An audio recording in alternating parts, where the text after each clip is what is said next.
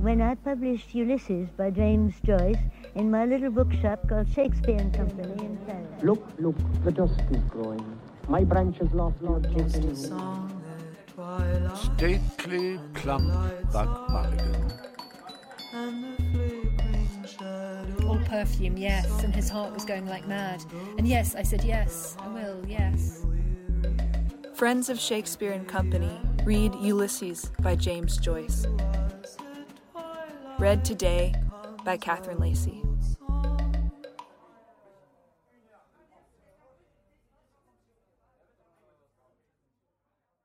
Stream of life. What was the name of that priesty-looking chap was always squinting in when he passed? Weak eyes, woman. Stopped in Citron's St. Kevin's parade. Pin something. Pendinus? My memory is getting... Pen? Of course it's years ago. Noise of the trams, probably. Well, if he couldn't remember the day-father's name that he sees every day... Bartell Darcy was the tenor, just coming out then, seeing her home after practice, conceited fellow with his waxed-up mustache, gave her that song, Winds That Blow from the South. Windy night that was, I went to fetch her.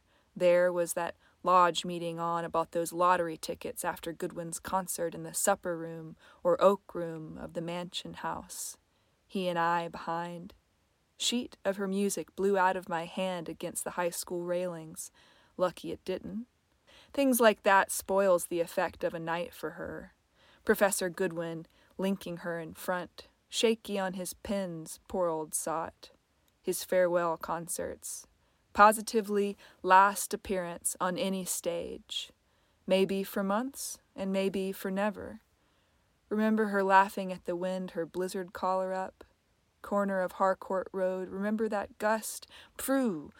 Blew up all her skirts and her boa nearly smothered old Goodwin. She did get flushed in the wind. Remember when we got home, raking up the fire and frying up those pieces of lap of mutton for her supper with the chutney sauce she liked? And the mulled rum. Could see her in the bedroom from the hearth unclamping the busk of her stays, white. Swish and soft flop her stays made on the bed. Always warm from her. Always liked to let herself out. Sitting there till near 2, taking out her hairpins. Millie tucked up in beddyhose, happy, happy. That was the night.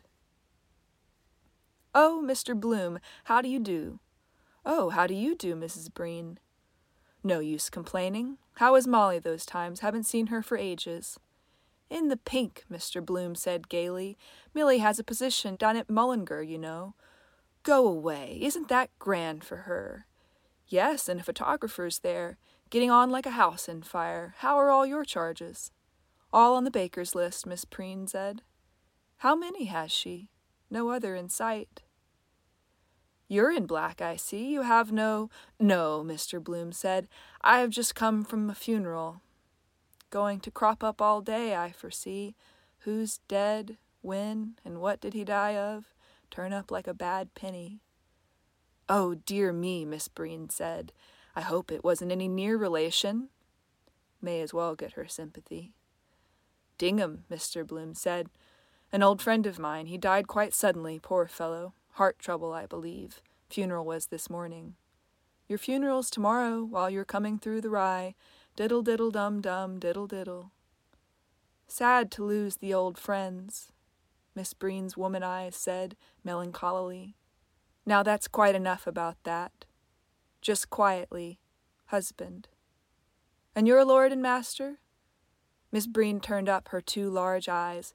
Hasn't lost them anyhow. Oh, don't be talking, she said. He's a caution to rattlesnakes. He's in there now with his law books, finding out the law of libel. He has me heart scalded. Wait till I show you.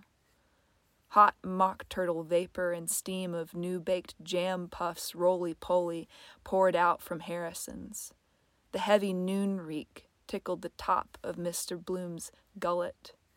Want to make good pastry, butter, best flour, demerara sugar, or they'd taste it with the hot tea? Or is it from her? A barefoot Arab stood over the grating, breathing in the fumes. Deaden the gnaw of hunger that way. Pleasure or pain, is it? Penny dinner, knife and fork chained to the table. Opening her handbag, chipped leather, hat pin, ought to have a guard on those things. Stick it in a chap's eye in the tram, rummaging, open, money. Please take one. Devils if they lose 6 pence. Raise Cain. Husband barging. Where's the 10 shillings I gave you on Monday? Are you feeding your little brother's family? Soiled handkerchief, medicine bottle, pastille that was fell. What is she? There must be a new moon out, she said. He's always bad then. Do you know what he did last night? Her hand ceased to rummage. Her eyes fixed themselves on him, wide in alarm, yet smiling. What? Mr. Bloom asked. Let her speak. Look straight in her eyes. I believe you. Trust me. Woke me up in the night, she said. Dream he had, a nightmare. Indiges. Said the ace of spades was walking up the stairs. The ace of spades, Mr. Bloom said.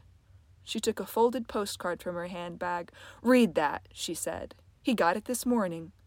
What is it? Mr. Bloom asked, taking the card. U.P. U.P. Up, she said. Someone taking a rise out of him. It's a great shame for them, whoever he is.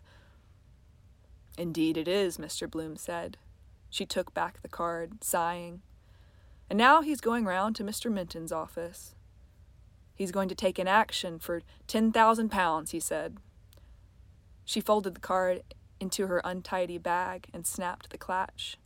Same blue serge dress she had 2 years ago, the nap bleaching, seen its best days, wispish hair over her ears, and that dowdy toque, 3 old grapes to take the harm out of it, shabby genteel. She used to be a tasty dresser.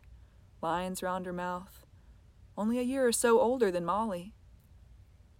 See the eye that woman gave her, passing, cruel, the unfair sex. He looked still at her, holding back behind his look his discontent. Pungent mock turtle, oxtail, mulligatawny. I'm hungry too. Flakes of pastry on the gusset of her dress. Dab of sugary flour stuck to her cheek. Rhubarb tart with liberal fillings, rich fruit interior. Josie Powell, that was, in Luke Doyle's long ago, Dolphin's Barn, the charades. U.P. Up. Change the subject. Do you ever see anything of Miss Beaufoy? Mr. Bloom asked. Mean a Purefoy, she said. Philip Beaufoy, I was thinking. Playgoers Club. Matcham often thinks of the masterstroke. Did I pull the chain? Yes. The last act. Yes. I just called to ask on the way in, is she over it? She's in the lying-in hospital on Hollis Street. Dr. Horn got her in. She's 3 days bad now. Oh, Mr. Bloom said. I'm sorry to hear that. Yes, Miss Breen said. And a house full of kids at home. It's a very stiff birth, the nurse told me. Oh, Mr. Bloom said. His heavy, pitying gaze absorbed her news. His tongue clacked in compassion. Dith, dith. I'm sorry to hear that, he said. Poor thing. 3 days. That's terrible for her. Miss Breen nodded. She was taken bad on the Tuesday. Mr. Bloom touched her funny bone gently, warning her. Mind, let this man pass. A bony form strode along the curbstone from the river, staring with a rapt gaze into the sunlight through a heavy stringed glass. Tight as a skull piece, a tiny hat gripped his head. From his arm, a folded dust coat, a stick, and an umbrella dangled to his side. Watch him, Mr. Bloom said. He always walks outside the lamp-post. Watch. Who is he, if that's a fair question? Miss Breen asked. Is he dotty? His name is Cashel Boyle O'Connor Fitzmaurice Tisdale Farrell, Mr. Bloom said, smiling. Watch. He has enough of them, she said. Dennis will be like that one of these days. She broke off suddenly. There he is, she said. I must go after him. Goodbye. Remember me to Molly, won't you? I will, Mr. Bloom said. He watched her dodge through passers towards the shop fronts. Dennis Breen, in skimpy frock coat and blue canvas shoes, shuffled out of Harrison's, hugging 2 heavy tomes to his ribs. blown in from the bay, like old times.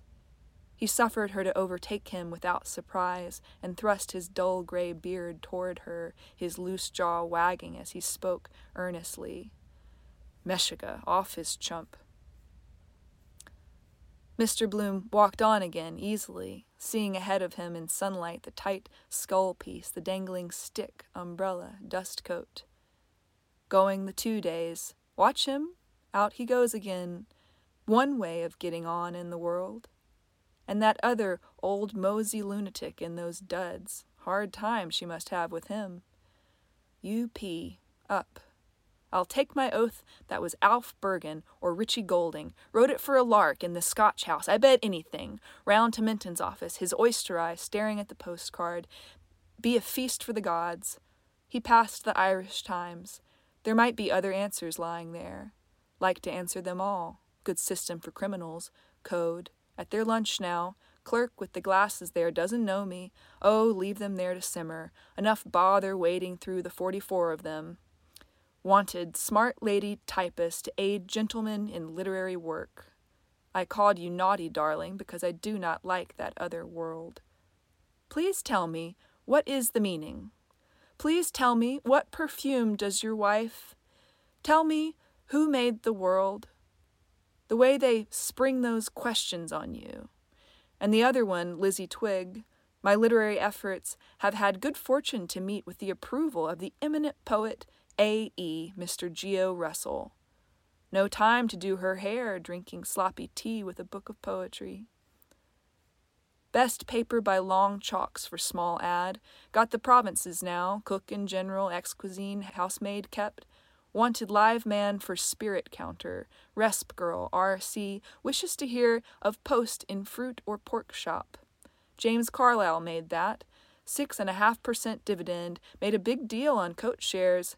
Cacanny, cunning, old Scotch hunks, all the toady news. Our gracious and popular vicereine bought the Irish field now. Lady Mountcashel has quite recovered after her confinement and rode out with the Ward Union staghounds at the enlargement yesterday at Rathope. Uneatable fox, pot hunters, too. Fear injects juices, make it tender enough for them. Riding astride, sit her horse like a man. Weight-carrying huntress, no side saddle or pillion. Not for her, not for Joe. First to the meet and in at the death. Strong as a brood mare, some of those horsey women. Swagger around livery stables. Toss off a glass of brandy neat while you'd say knife. That went at the Grosvenor this morning. Up with her on the car, wish, stone wall, or 5-barred gate, put her mount to it. Think that pug-nosed driver did it out of spite? Who is this, she was like. Oh, yes? Miss Miriam Dandrade that sold me her old wraps and black underclothes in the Shelbourne Hotel. Divorced Spanish-American. Didn't take a feather out of her my handling them. As if I were her clothes horse. Saw her in the viceregal party when Stubbs, the park ranger, got me in with the wheelin' at the Express. Scavenging what the quality left. High tea, mayonnaise I poured on the plums thinking it was custard. Her ears ought to have tingled for a few weeks after. Want to be a bull for her. Born courtesan. No nursery work for her, thanks. Poor Mrs. Purefoy, Methodist husband, method in his madness, saffron bun and milk and soda lunch in the educational dairy, eating with a stopwatch, 32 chews to the minute. Still his mutton chop whiskers grew. Supposed to be well connected, Theodore's cousin in Dublin Castle. One Tony relative in every family. Hardy annuals he presents her with. Saw him out at 3 jolly toppers marching along bareheaded and his eldest boy carrying one in a market net. The squallers, poor thing. Then having to give the breast year after year, all hours of the night. Selfish those TTs are. Dog in the manger. Only 1 lump of sugar in my tea, if you please. He stood at Fleet Street crossing. Luncheon interval a 6-penny at Rose. Must look up that ad in the National Library. An 8-penny in the Burton. Better. On my way.